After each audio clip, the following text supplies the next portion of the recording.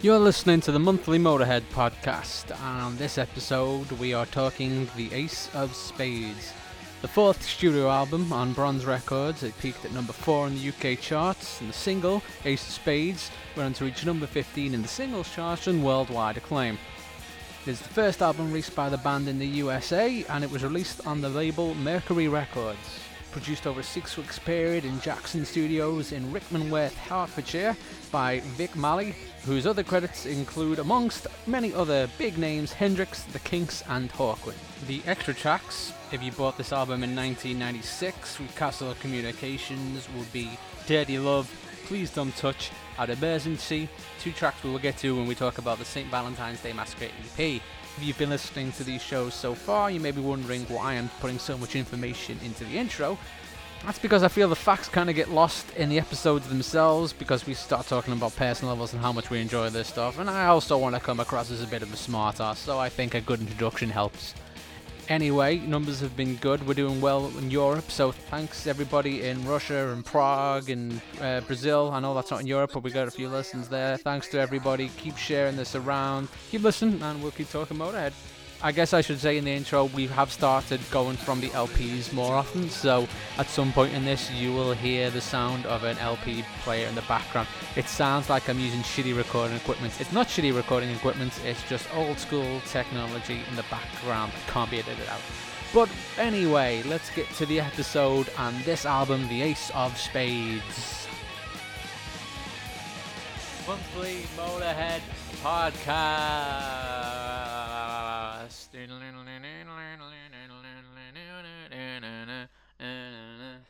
Ace of Spades. Yes. Great albums. Great album. Let's we've got the LP again. We've got 2 LPs. Go on, tell them the gripe. Give me the actual LP while you do it. Which one? There's the one that's on the turntable at the minute. Very nice, in really good condition. It's even got like some of the squareness to the edge still, so like that's hardly been played. It's got a lot of glimmer to the cover, and it's not like a reprint or anything. See, the other version we've got has 1980 original sound recordings by Bronzing, yeah. But the other one, this smells like an attic, has some sort of indistinguishable brown stain covering the front. And in between Phil, Lemmy and Fast Eddie is written in biro, no sleep till ham-e arse mit h. they Hammersmith in between the legs. I'm going to put a picture of this up on the Instagram, Top Hats and Canes. And when you take the record out, it's actually no sleep till Hammersmith. Someone's lost the Ace of Spades sleeve. This is the joy of record collecting. When I bought it, I bought the right sleeve but the wrong record in it. So we had to buy it again. But let's talk about what a great album cover this is. One of the few that's not drawn. I mean, the live albums, obviously not, because it's Picture Live, but yeah. I mean, the only thing that throws me is that Snaggletooth's not really prominent on it. You can see him on... They put him on Phil's jacket and on his belt buckle. Oh, that's a cool belt, that, isn't it? Yeah. Oh, wow. Yeah, I like that. But I think that's the only thing missing. This would be cool if it was like the back, the reverse side, and then he had the Snaggletooth on the front. But I mean, it's an iconic cover. It's like, that's me nitpicking. The sand that they're standing on in this Wild West landscape, it looks quite, industrial, quite coarse. Well, like there's pebbles there. Apparently, this may come as a shock. It's not American. What? It's not? It's not. I can't believe it. Apparently that would be too expensive to fly them out to. So it is in some sort of sandstone quarry in Barnet. Even still, it's a good cover, man. It's iconic, isn't it? Yeah. Who was it? Some interview somewhere, someone like back in the day when you didn't know anything about albums and you just picked it up because you thought it looked cool. Like someone, I think it might have been Scott Ian or someone, saying that they bought it because, look at those 3 cool Mexican dudes in a metal band. I want to hear what that sounds like. Phil especially looks very Mexican. He does. Looks like a bandizo. He does. Badass bandizo. So this is the breakthrough album. After the strength of the previous albums selling very well, Bomber putting them right up there. This was poised to be a winner anyway. It just so happened to have like one of the greatest singles of all time on it as well. So what did it peak at? Did it peak at number 5 in the chart? So it broke the top 10, and I don't think Bomber did that. No. So it charted better than Bomber. And appearances on various TV shows, including Tiz Was. On Tiz Was? Yeah, on Tiz Was. Tiz Was. I mean, the sign of like you've made it. TV appearances, Top of the Pops, fucking the Young Ones. You know what I mean? I can't. Do you know what? I'm gonna check this. Like, I can't remember when the Young Ones' appearance is. I don't think it's when the album came out. I think it's a few years afterwards. Probably, but it's the strength of like they play. We want you on to play that song because that's the song that the kids like. Yeah, like every band that appeared on the Young Ones was because they were liked by the producers And this is the or work the that stars. went into it. So we've got 1, 2. It's 12 tracks. A 12 tracker. This is unheard of Some, in the previous albums of 10 tracks.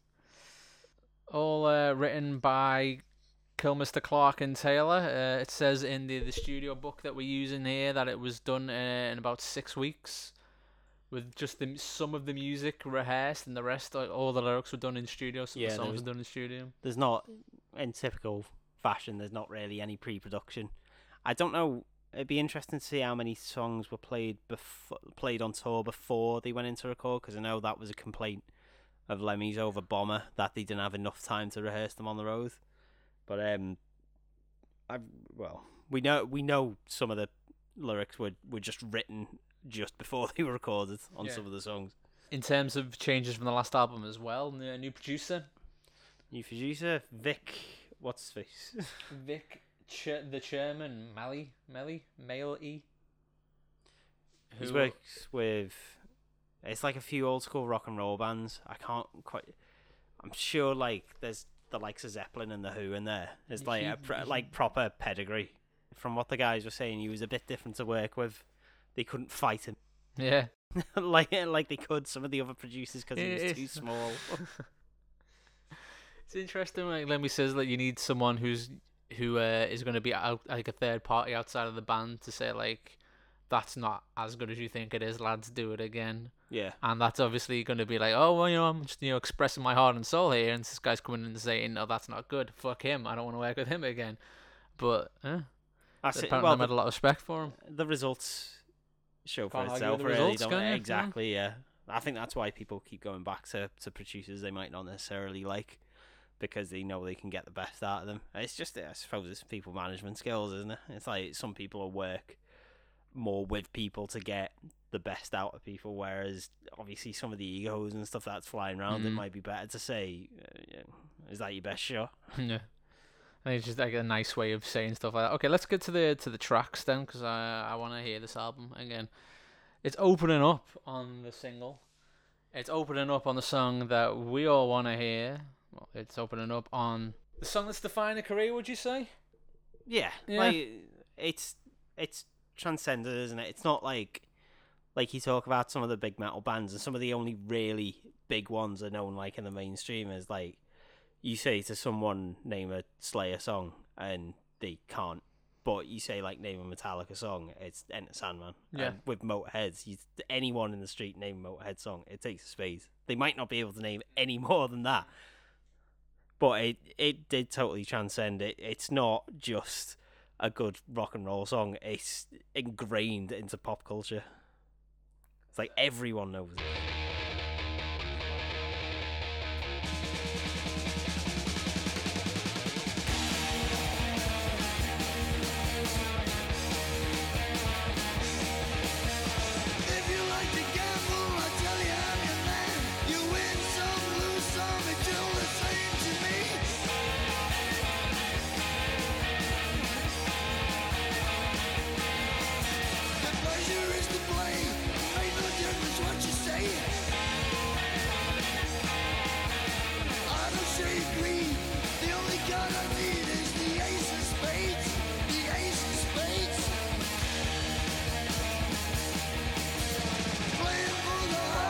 What a tune. Jesus. That song is so good that it made me cut my hair. Why did you cut your hair? Because I would headbang to it too hard that it was actually giving me serious neck pains. Cutting the hair and reduced the headbanging. I still can't go forwards headbanging. Well, that's why my headbang now is side to side, because that riff is just so incredible. It just makes you want to tear shit apart. It's the greatest thing. It's like people outside of the metal world will actually well, what is moshing about? Why do you do that? It looks dangerous and painful. It's because it's the expression of the noise and the sound that captures you, and it makes you just want to run into someone and grab them and go ah. And this is what that song perfectly encapsulates. It does, even though it's not necessarily about that. It's not about that at all, no. But it's just fucking. It's the speed. There's everything to it, isn't it? The vibe of it, yeah. It's quite simple as well, because the bass riff is arguably one of the most iconic, opening numbers to any rock and metal song ever. Those first, 2 bars, you don't even need the guitar or the drums, because the actual main riff, once it kicks into it, you can hear the bass in the background, but it's based on the guitar, but you hear those first 2 bars before the drums and the guitar kick in, and it's instantly recognisable. There's not many rock and metal songs that do that, where it's, say, the hook almost, it's a song built on hooks. It's there's so many, and you usually get 1 or 2 a song. But every line seems perfectly crafted.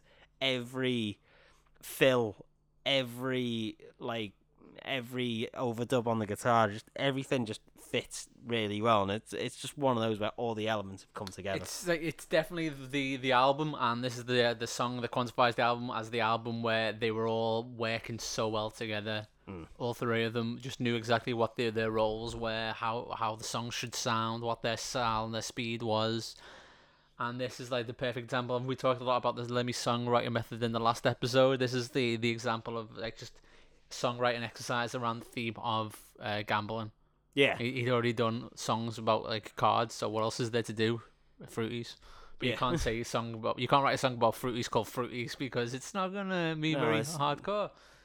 So you focus in on the manlier, gruffer aspects of it. Ace of Spades. It's got that edge sound to it. It just sounds like it could cut you. And then he built on that in a fucking expertly simple way to create this gem of a song. It's odd as well, because if you've been in a band and tried to cover it, it's not a particularly hard song to play. But trying to get everyone on the same page and remember it, because it's not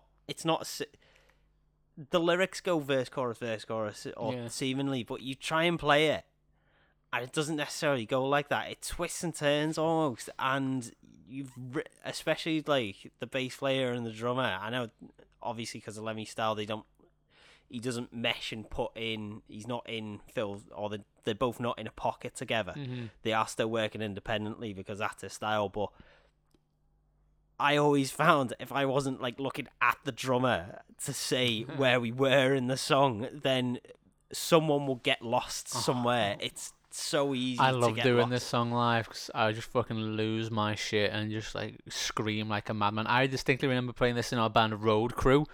When we the period when we had another guitarist, so we had 2 guitarists. We had Jack on guitar, and we went up there, and he didn't know how to play the song. No one, because he was over there two gigs, and Neil just said, just follow along. It's not the easiest song to follow along to. It's too fast to follow along to, isn't it? Oh, but what a banger though! What a tune! It's hard to follow that, but they're gonna have to. Love Me Like a Reptile is the next song on it. Going back to the lyrical themes as well, it's it's the Dead Man's Hand, which is the 2 black aces and 2 black 8s. Yeah. And supposedly comes from Wild Bill Hickok. When he was shot, that was the hand he had.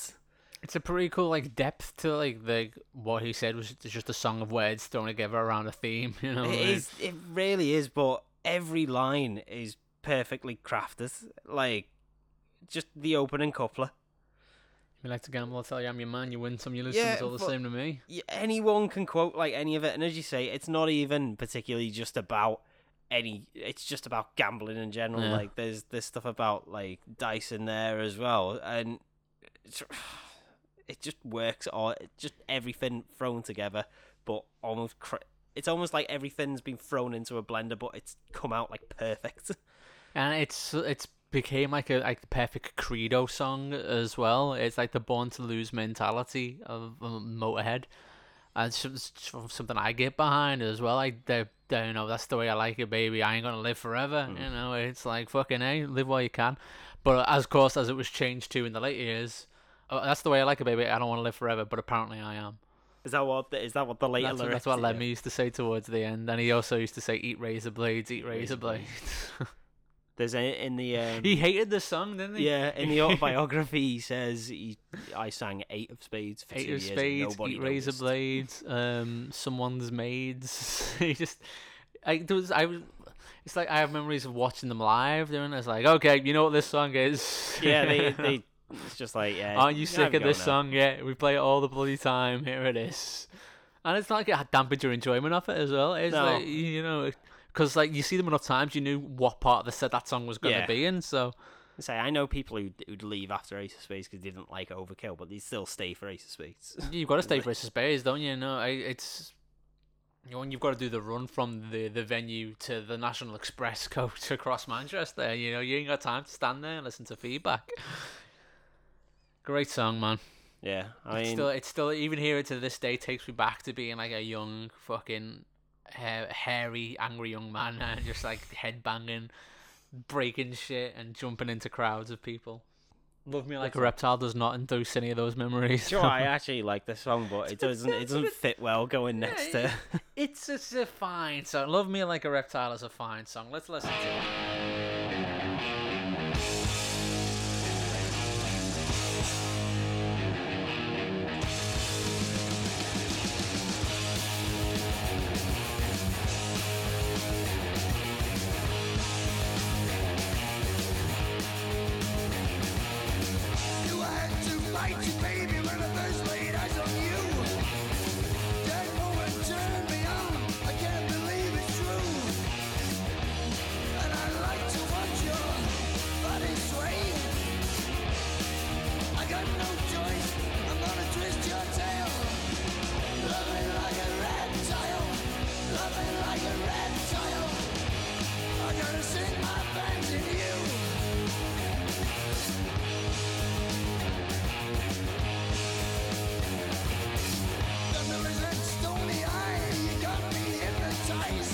Yeah, you can hear that Eddie Clark Stratocaster sound on the. It's a cool riff. It's cool riff.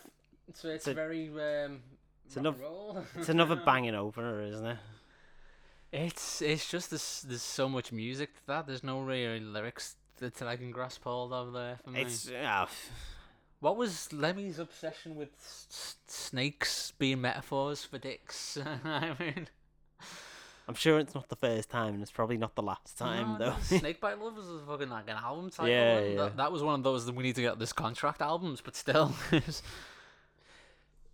It's obvious what it's about. Yeah, I don't hate this song at all. It's just it doesn't stand well on the presence of everything else that's on here, I guess. I think it's a really good jump up and down song. So I wouldn't necessarily begrudge it being in the middle of the set. It's like, cool. Yeah. Yeah, I guess it is like a perfect fill song, I guess, filler. Yeah, it's just like that's just a good way to bridge from one song to the other. So yeah, one of the things I wonder about this as well, because they called Vic, like the producer, he nicknamed him the Turtle because of his neck. I don't know if there's some sly digs at him in this or not. It's always kind of like, it's kind of always had that association there, and I don't know whether it's true or not. Well, because apparently he was quite straight-laced drive eater at 6 o'clock. Things like that, according to some bits on the documentary. But I like this song. Again, it's just typical Lemmy lyrics. It's just stuff on a theme. He has no idea where the title came from, but the whole song's based around it. It's just one of those throwing shit against the wall kind of I imagine drugs were involved in this, because how else would you come up with that title? Where does that come from? What did it even mean? No, I had to bite you, baby, when I first lies eyes. It doesn't thunder lizard stony eyes. You got me. I don't even want to read those lyrics. It's just bollocks. They're horrible. And your soft white belly next to mine, scaly Ugh. baby seas shine. There's worse. Is this some weird thing about like rocket chicks liking lizards and all this crap? Because it is kind of like a biker girl thing that they have snakes and geckos and all that bollocks. I've had the other one, I got my eyes on you. You're petrified, gonna stick like glue. What? That's a horrible image. It's like sticking a glue snake. What are you talking about, man? Anyway, one of the cool things about this, I'd like to give a shout out to Shout Love it Me out. Like a Reptile, which is a mobile reptile zoo based out of Melbourne, which we just found today. Do they have an Instagram? I don't know. They have a website and there's snakes on it, and they do corporate events and team building, as well as performance, snake charming themed belly dance and burlesque performance. Oh my, that took a turn. Some snake-themed burlesque, eh? They have a Facebook and an Instagram. Oh, let's go give them a like. We'll do some cross promotion. Shoot You in the Back is next, which is a pretty good track, and it goes like this.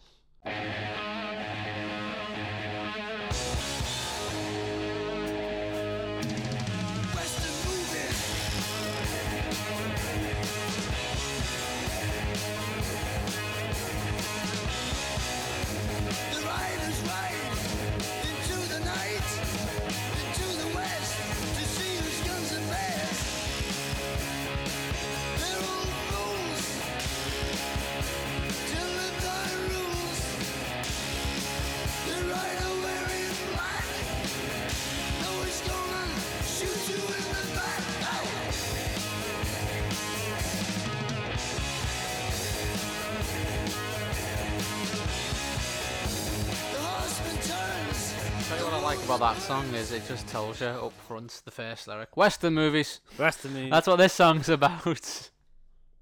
Let's not have too much conversation about that. It even ends in the Western movies. It's like one of my favourite things he shouts before a song is definitely this one. Western movies. I always thought he said fast and loose for years. Yeah, it's. Maybe he does in some different like live takes and stuff. He probably, well, we know towards the end he didn't really eat anything. Yeah, as discussed on Ace of Spades. The riders ride into the night, into the west to see whose guns are best. They're all fools to live by rules. The rider's wearing black. He's gonna shoot you in the back. I do like that he's gonna shoot you in the back. Ow. I like the backing vocals on this as well. The studio book says we don't have full detail on who did what and everything, but the book does say that the producer did encourage Phil Taylor to do more singing on this one. He said like, don't just yell shit, just like get it in the right key, get in there so we can get some nice harmony effects, and maybe he did, and that's why this harmony sounds so nice on this. It's a cool song. I'm just realising this is like a concept album in disguise, because everything's based around the cover so far. Yeah, I mean, I guess apart until you get to We Are the Road Crew. Oh yeah, of course. But then you could say it's like the concept album part of these songs up until Road Crew are just cowboys, but then it gets to like modern day cowboying. Yeah. It's just why they see themselves as just like outlaws, don't they? Yeah, never noticed that before. It's funny actually, yeah. Good point. But great song, great riff, it's super ass catchy. There was a live version of this on the bonus CD that came with Hammered. Did you have the 2-disc CD for Hammered? I can't remember if I did made or sure not. I had to get that DVD because it it had the DVD and it had the game on it as well, the Triple H theme song. Oh no, I didn't have that version. I had a version of it that had the DVD for the making of. I think I can't remember. Shooting the Back's a good song, though, yeah. Yeah, you agree on that? Great riff, fits in there. It slows it down a bit, but it doesn't slow the album to a crawl. Really. Yeah, but that's why they put it as a live version on something, because like it's one of those like good jumping songs for the live version. Like, you just look at the videos of the live version of that whole crowd. It's going to be just like a wave of people going up and down. So, Live to Win. I'm not really striking many memory bells. Let's get that out of listening.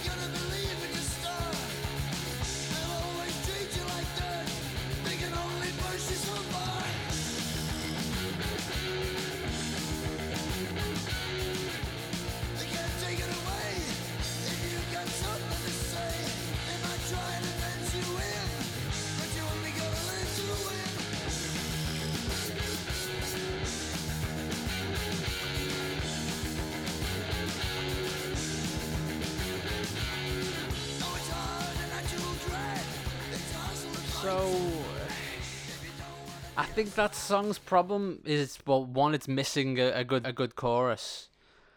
Yes. And two, it's like he's very much focused on the just rhyming the last word part of it. Yeah, it's Motorhead choruses feel like they're more effective when it's not just the title of the song, which we'll come to again in this on the second side, because unfortunately, as much as the first side of this is like great, because I like the song. It's just it's a cool chugging riff and everything, but the second side lets the album down a bit. But we'll get to that in a bit. I mean, I've really nothing positive to say about that song, actually. Oh, Maybe it's just like the shitty it. speakers on this little LP player, because there's a line in there. We all know where we been. We all know where we been. All we been living to win. What? They've got the power now, but soon it's our. They got the power now, but soon it's our hour now. We all know where we been. We all been leaving to win.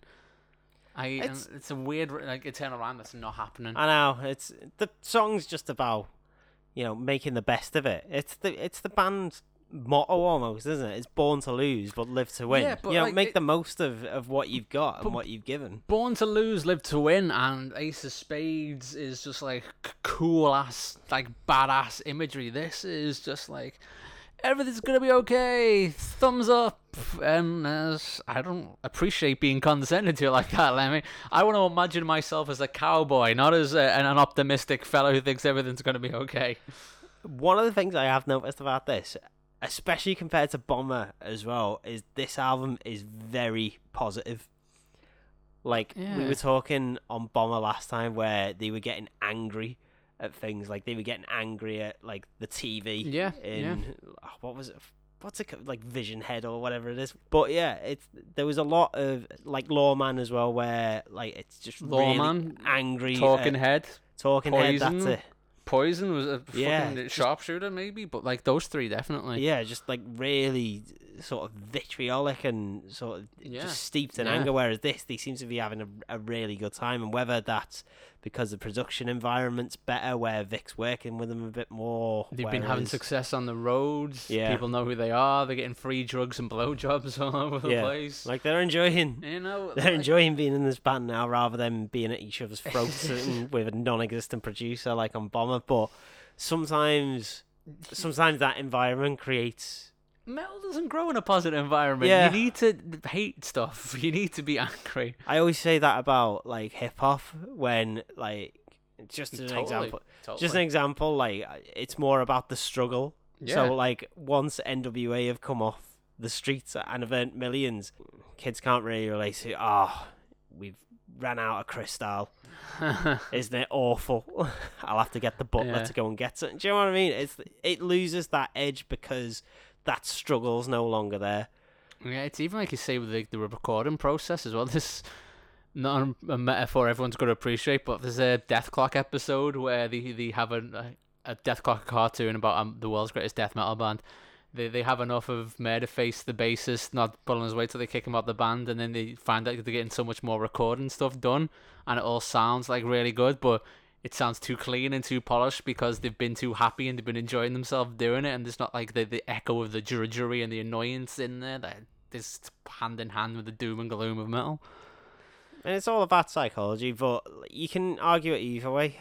But as a general rule, this isn't a mass generalization, because some albums can come from like a really positive atmosphere, but a lot of the time it is about conflicts and everything. And I'm not saying by any stretch that this is a bad album. It's just I prefer some of the more angsty driven music they put out, and it's not a general rule for everything, but I think sometimes the atmosphere will create a better album. So that's gone off on a bit of a tangent from. That makes sense to me. Let's get to the next one then. Fast and Loose, more of a just like the range of like party songs and women's songs.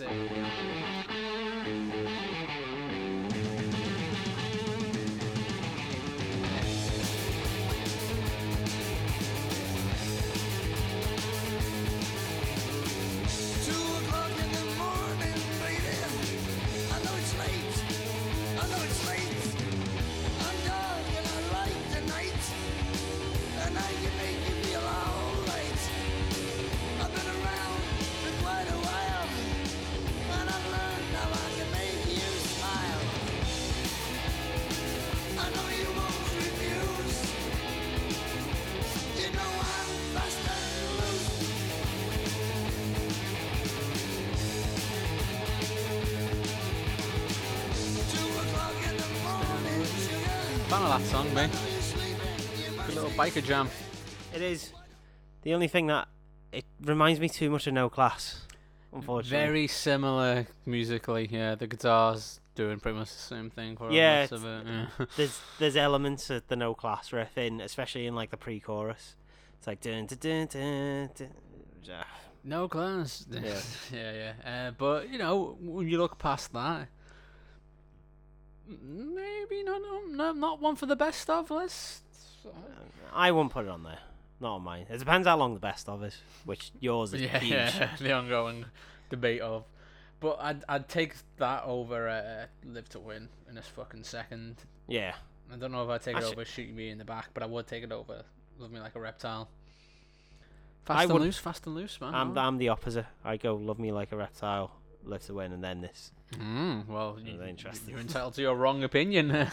Is the great line in this? I'll wake you up to stay in bed. Don't get up, get down instead. Yeah. Yeah, it's you know what it's about. It's the same theme. You know, you guys. It's that weird no remorse shout in the middle is quite strange, though.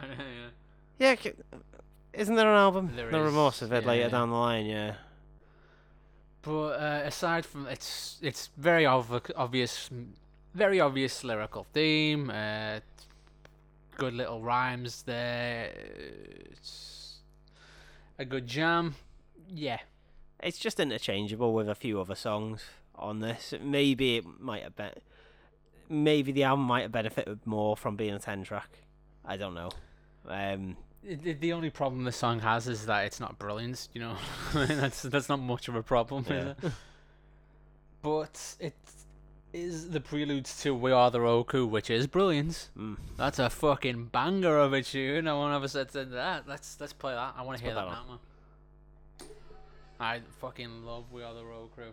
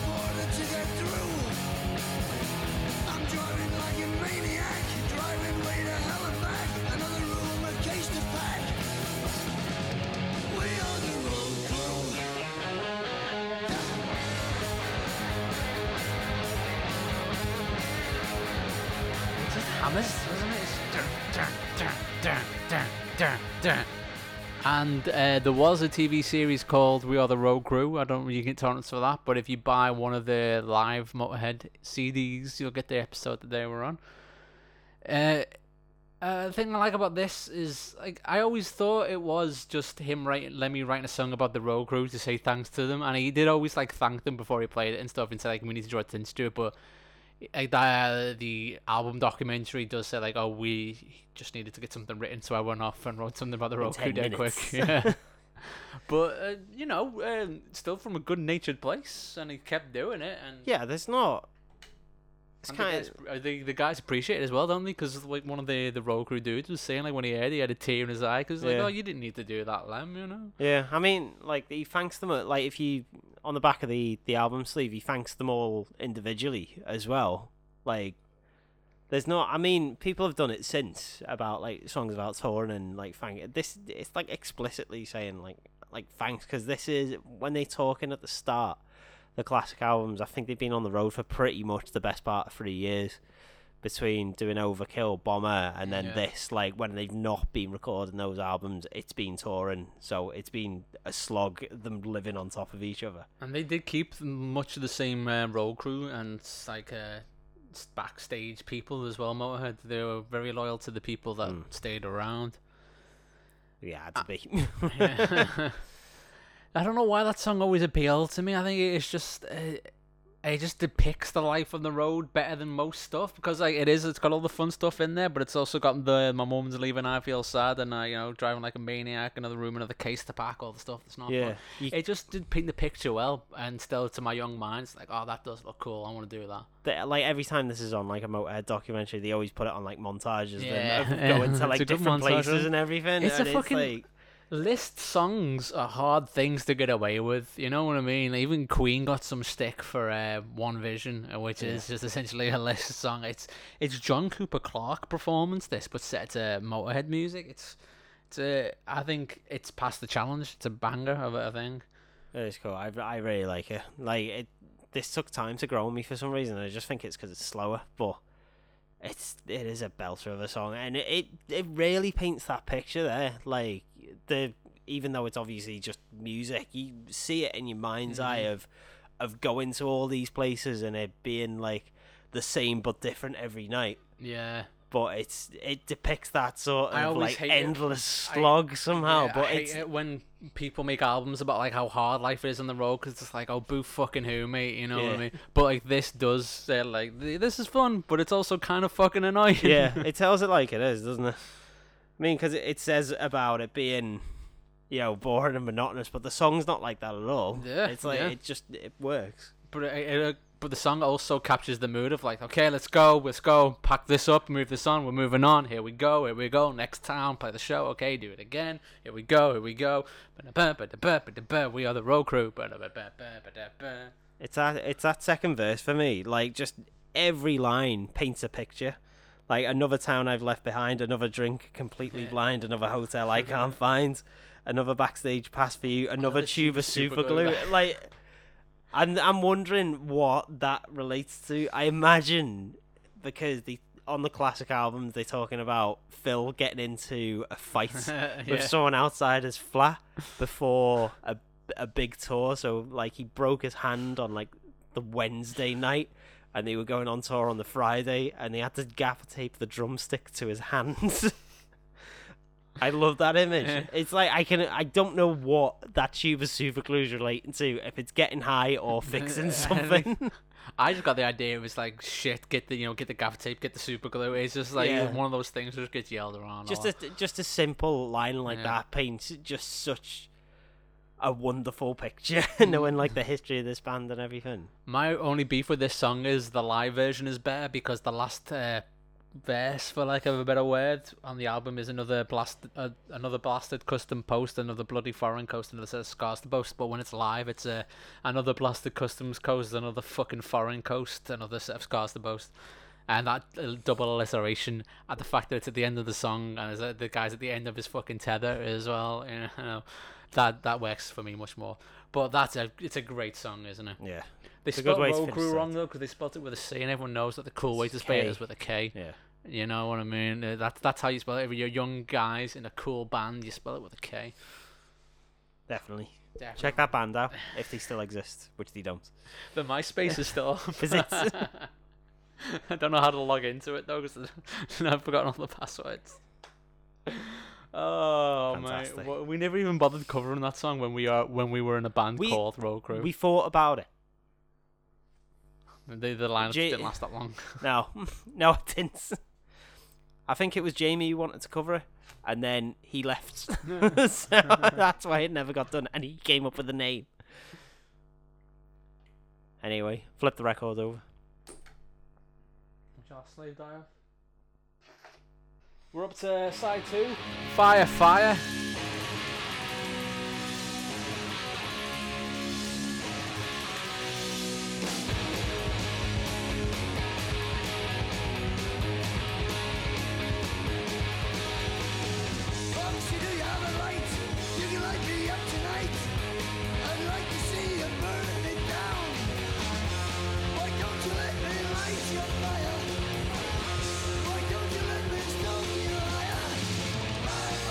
All I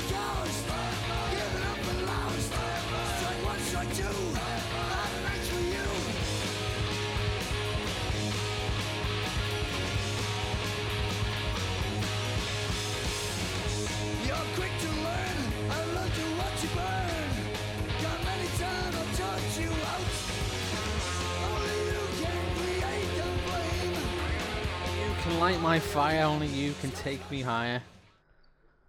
Yeah, apart from that lyric, I've got nothing else for that song that works for me, to be honest.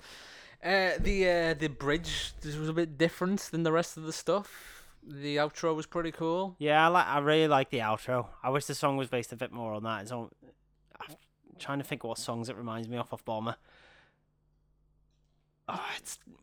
We'll come back to that. One of the things that annoys me with this is there's too many syllables in the chorus. It's like just trying to fit in everything. Because fire, hellfire, damnation, fire, strike six. Yeah, there is a lot going in there, but it adds to like that proto thrash kind of thing where it's just like it's like it is a very fast up tempo number, isn't it? I get the urgency because it's like fire, and it's like such a tempo that's scrambling around and everything. It's just there's too much. They're trying to fit too much in to it. It just doesn't work for me. I like it. It's one of my favorite songs on this album. I've got to want to say, yeah. Though I still wouldn't consider it an all-time greater. It's got the speed and the chorus going for it, and there's some excellent drum stuff going on there as well. You just see Phil going crazy on. Oh that yeah, shit the drums are amazing in this song. Yeah. Okay. Fine. Established. Jailbait. I wonder what that's about. I'm not looking forward to this. Cowboys and Bangin'. That's what this album should have been called.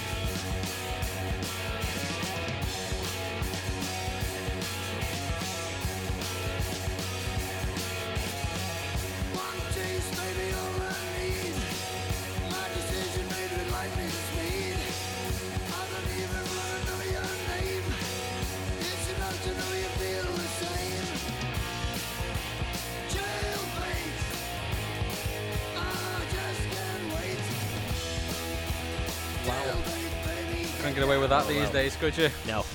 You really could not. Is it a societal thing? Is it? I think it was a bit taboo at the time. To be honest, some of the stuff in there is a bit. Obviously, it goes on, but I don't even want to look at the lyrics of that. No, they're not. Still tied to Mama's apron strings. Gross.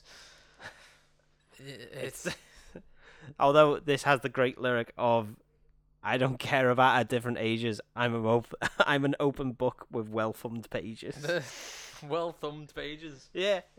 That is really He's been around a bit. I like that, but it's an uncomfortable song, really. And obviously, you know it goes on, and you know there's people underage that are gonna want a piece of the band and everything, but they were different days. Yeah, I don't think a song should have been written about it. But like, you've got to look at the terms of like what people wrote songs about back then and what they were told people wanted to hear songs about. They wanted to like hear songs about drugs, women, and rock and roll. Yeah, that's what they did. Give people what they want, man. There was some weirdo somewhere listening to this song going like, oh yeah, I want to be in a rock and roll band and bang underage girls too. I'm condoning it, I'm just saying. There's probably lists happened for that people way. like this. Yes, there is. Yeah. It's another like no class kind of riff as well. Oh yeah, there's just before the break. There's like a drum fill there before the song stops, and it's almost identical to the one in No Class. I mean, we'll probably talk about this next time, but I mean, it's the third album. No, it's the fourth album, isn't it? They do 5 albums with this lineup, and we can already see the recycling of a few ideas from Overkill and a few other albums, and we'll get to Iron Fist another time. But no, I get this album is obviously commercially the peak of this lineup, obviously, but it's not like on Bomber where the cracks were starting to show, where there was arguments between the band. From all accounts, everything seems to be going sort of well and everything, but this lineup isn't going to last forever. Yeah, it's funny in the book they talk about how like it was like the worst time for them, even though it was the most successful, because they would never be this good again. Yeah, all downhill from there. I know Lemmy said on occasion, because he hates the Ace, well, not hates the Ace of Spades, but it's more playing it for 20 years is every show. I mean, we find it great to listen to, but we might listen to it like when it comes on. You're not playing it every night. Yeah. Let's, like history should do, just move past that song. Let's move on. Dance. Can we move past this one? I'm trying to think of another.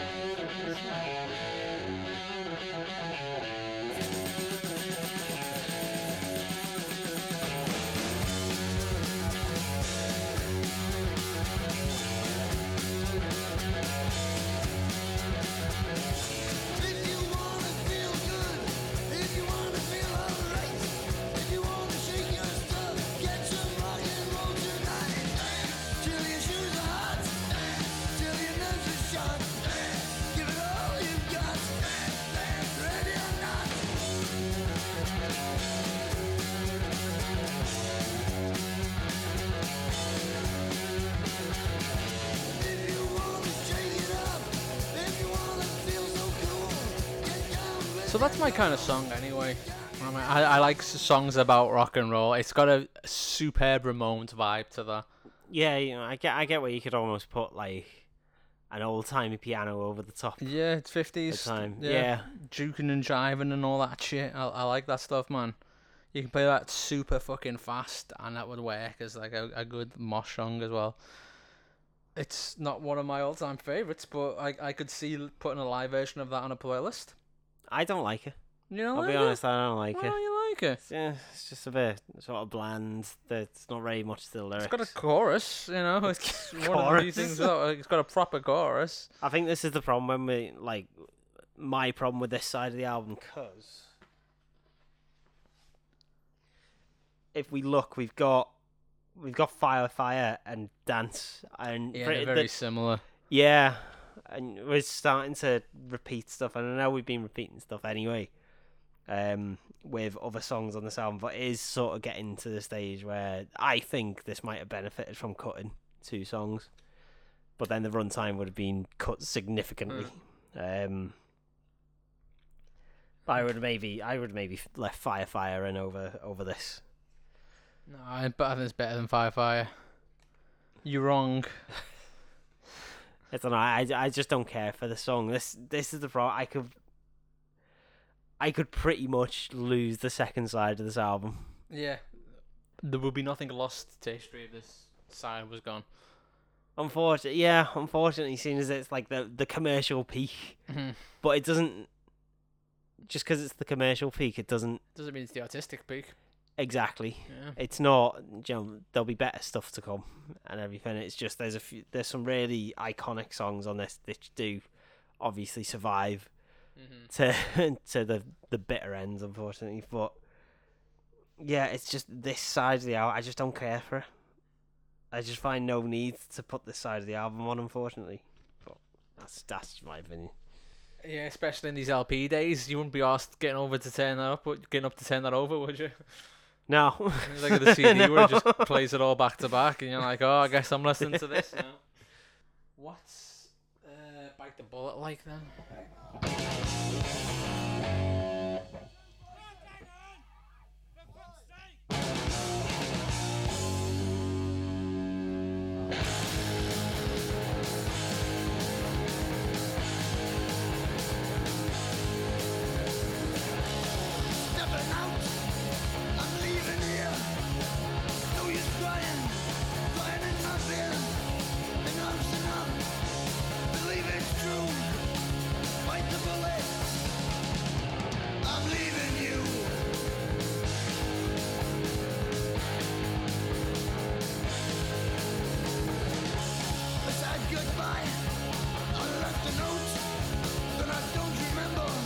I mean, nothing grand, nothing amazingly, nothing forgettable. It's trying something a bit different. Yeah, they did need to do something different, especially at this point on the B side as well, where attention has waned.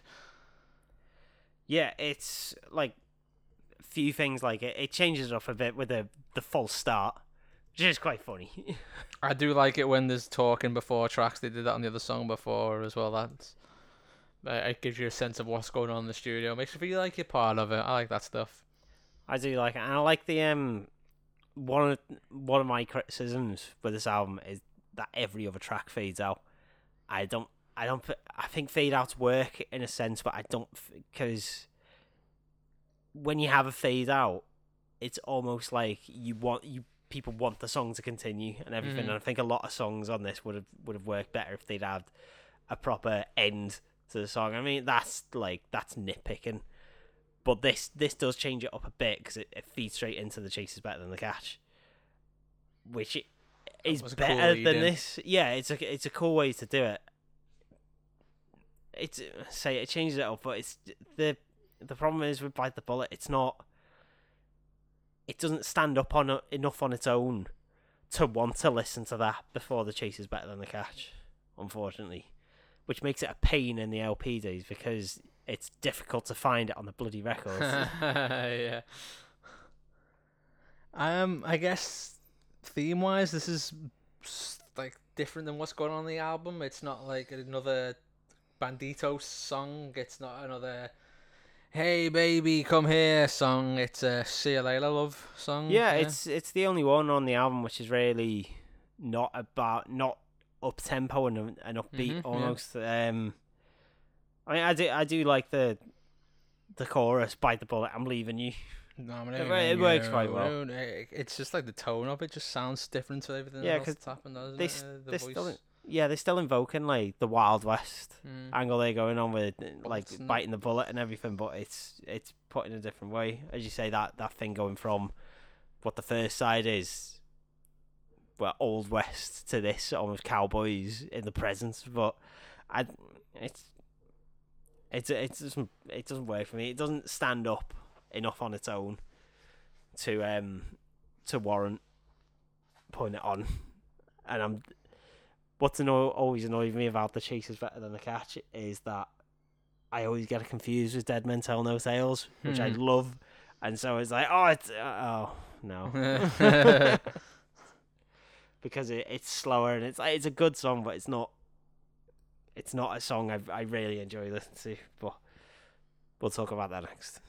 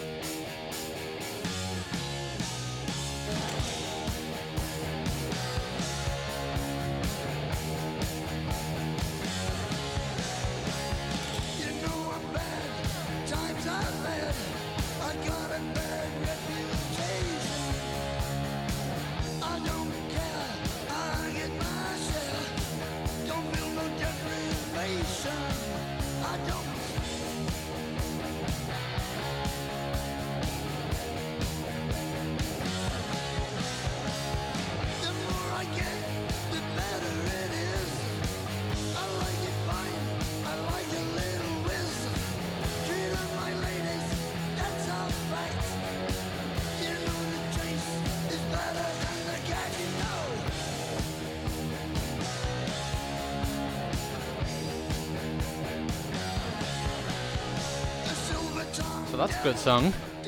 It's cool, but as I said previously, it annoys me that it's not Dead Men Tell No Tales, which is more of a problem with me rather than the problem. Is that because Dead Men Tell No Tales to you is the better song?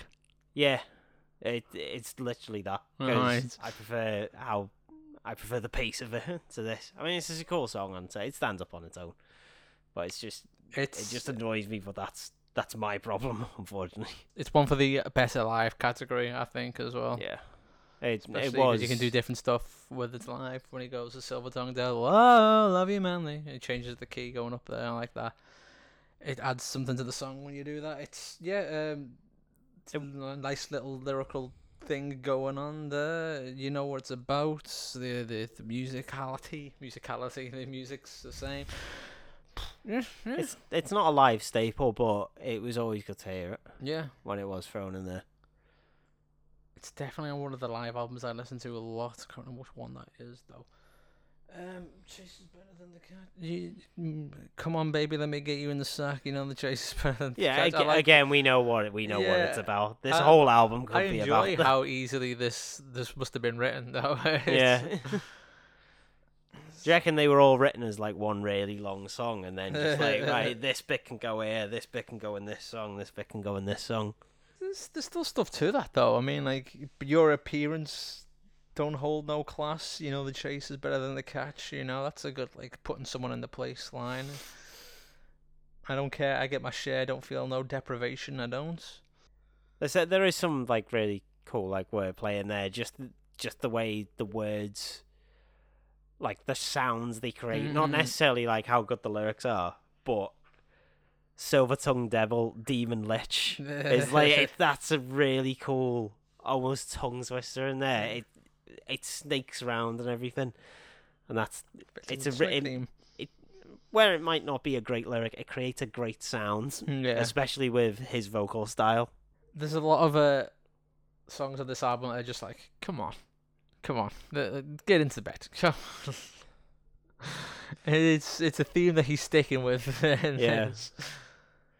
Again, most of the songs are around the theme in this. I mean, the only one that was slightly different is Bite the Bullet. Yeah.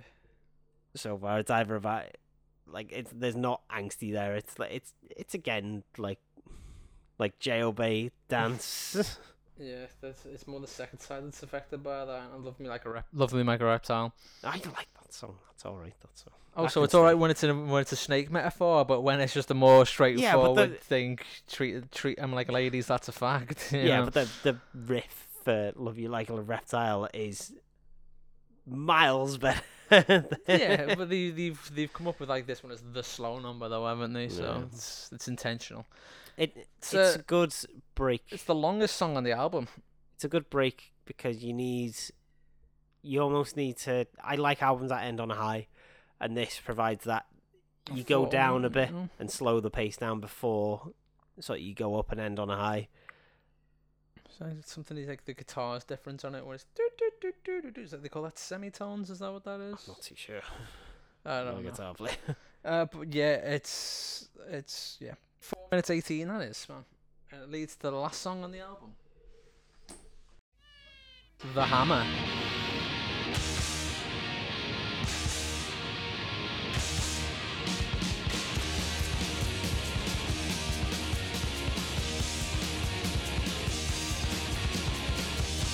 Killers go, don't let your mother know. Don't go out tonight, don't even try to fight. Cause I can see, I got the thing you need. And I'm here to say, it's gonna be that way.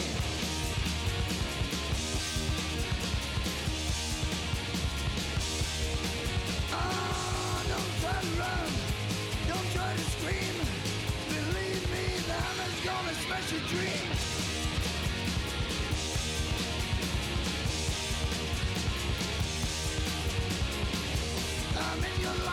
Hey man, that's like a early doors thrash right there.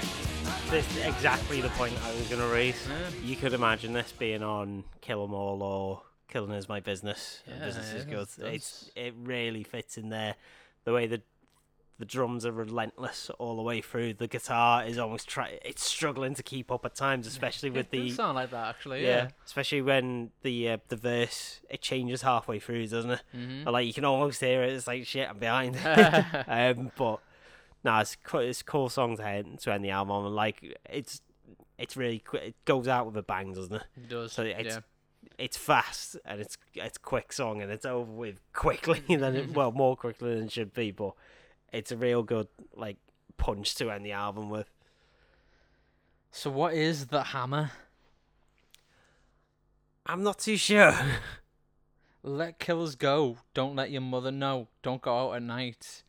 Don't even try to fight, 'cause I can see I've got the thing you need, and I'm here to stay. It's gonna be that way. So it's some kind of thing of like justice, like Yeah. yeah, Yeah, Hammer of the, Justice. the unseeable hand of justice. It's almost like karma. I It's get gonna catch up with you. I guess the hammer's gonna come down. with the theme of the album, if there is an album, it's like, you know, gamblers will keep gambling until they've got nothing left, until that's what fuck the problem with that shit is. Like, it's like you can keep playing these cards and you can keep betting on these aces, but eventually you're gonna run out of luck, and that's when the hammer's gonna come down, and then you're fucked. But he's moved away from the gambling metaphor, because I think he used up all the good similes and metaphors in the first song. I like it though. It's probably good the little only. tune, that, yeah. It's probably only the song I take off this side of the album. The only thing, it breaks down towards the end, and like there's really cool where the bass is just chugging along, which it does on a few songs. But they could have really done like the Overkill thing and done a bit of a reprise, a big solo, and then a big finish. It would have been nice with a good little reprise in there. Yeah, just something to, you know, leave the fans going home happy.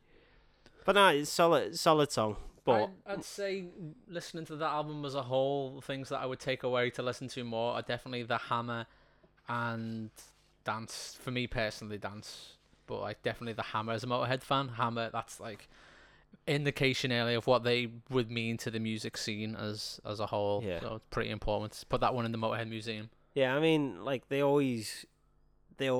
me always maintain they were a rock and roll band, but then you've got songs like this, and it's obvious why they were big with not only like the thrash heads, but also like the hardcore punk scene that sort of was brewing sort of a few years after this. But the drums and the riff is just there. This is what music like that is just based on. Like that's not a rock. You can't put that along with other rock and roll songs, can you? No, it's something else too much entirely. of a killer. Is it just because this is the last thing we listen to, or is the whole album, is this like Phil Taylor's like best drumming? Because he just seems to be fucking killing it on this one. He's obviously sort of got his technique together on Overkill, and it's just carried on. It is peak Taylor on this. Might be peak everyone, if we're being honest. Like, I mean, I think everyone is at their peak, as in their ability, but in terms of, if only Bomber and Overkill were recorders when they were like this good. Yeah. That's the only problem. Like, I want to like this album. I want to like it more than you do. But in terms of Overkill, Bomber, and this, it's the worst of the three, in my opinion. Oh, that's an opinion you have. You know, this at this point, these albums weren't even selling anywhere outside of Europe, so America didn't have these. America had these all together. They didn't get them one by one. They got them all at once? Yeah. Ah, right. I thought you meant they just came in like some sort of huge 27-inch record. They were released in the order they came out over here, but by the time they signed to an American label, it was just like, oh, here's the back catalogue, guys, enjoy. Maybe so someone could have theoretically sat down with all those 3 albums in one day and gone, holy fuck. Maybe that's why the scene kicked off when it did. Because obviously, like, it's the export of Nawabum, or the new wave of British heavy metal, making its way to America. Obviously, Motorhead are at the forefront, but I won't consider them. They're not a new wave of British heavy metal bands. They're a rock and roll band. Yeah. Like, typically, new wave of British heavy metal bands last for an album or two, and then are never heard from again, unfortunately. Apart from Saxon, can't kill them. Can't kill it. Yeah. I don't think anyone's bothered trying. Anyway, our favourite band, well, not our favourite band, but one of our favourite bands was in there. One of the best albums released around that time. Who's that? It was always a favourite on the way home from gigs. It's Angel Witch. Angel Witch, mate. Oh, fucking hell. Angel Witch with the song Angel Witch from the album Angel Witch. Yeah. Inventor of the gang vocals, though, say that. Oh, it's anyway. That's something for another. That album's really good. That's for the Angel Witch podcast that's coming soon. Listen to the rest of that album. Okay, that is damn good. Let's do favorite lyric from the album. This one. I'm just gonna say all of We Are the Road Crew. I mean, it's a choice between Road Crew and Ace of Spades because the other songs just aren't as memorable. But We Are the Road Crew, just each verse paints like such. You can see what it's doing. You can see the the images in your mind's eye of what's going on as this band are going around Europe and the world. It's that humour that's in there as well, which I haven't mentioned like too much, but Lemmy's sort of dry sense of humour about get me a tube of super glue and things like that. Like, what the hell is that? It's obviously an inside joke with like the rest of the band and everything, but it just paints like such an image where you can see exactly what's been going on tour, but you're still a bit of an outsider to it. And yeah, I'd have to say something from Ace of Spades. I don't even know what part though, because it's all so goddamn good. It's all brilliant. Yeah, Every line just this works. is something about 7 or 11 Snake Eyes watching you. I always like that because 7 or 11, 7 or 11, 7 or 11. It's like its own word when you say it. It's my weird obsession with just like words and like not what they mean, but how they sound when they're put together. But like don't forget the Joker. It's just a great fucking line that leads into this bitchin' guitar solo. Great song. I don't know what it is about that, because when you think about how these songs are written, where it's almost given like 10 minutes here, 10 minutes there to a set of lyrics, whereas Ace of Spades is so brilliantly crafted, it feels like he must have put. Sometimes you just get it right, man. Yeah. Sometimes you knock it out the park on the first go. Every line. Sometimes you do, and Lemmy's been in bands for years at this point. He's been through this. He's writing shit down on napkins every day anyway. Eventually, all the ducks fall in a row. Or maybe he did just rewrite it constantly over the course of those 12 months. Anyway, I don't think there's a question of what the best song on the album is. No. As in 3 songs to take away. Mine are The Hammer. Yeah. Yeah, The Hammer, We Are the Road Crew, and Ace of Spades, with Love Me Like a Reptile coming in a close fourth. Oh, close fourth. Right then, so that's that album. Good album. Not one of your favourites though. Now, going back out of the 4 we've done so far, third best. Third. So Overkill, Bomber, Spades, the other album which we don't talk about. No. So what's next album then? Iron Fist. Ooh, Iron Fist. That's more of a polished sound, right?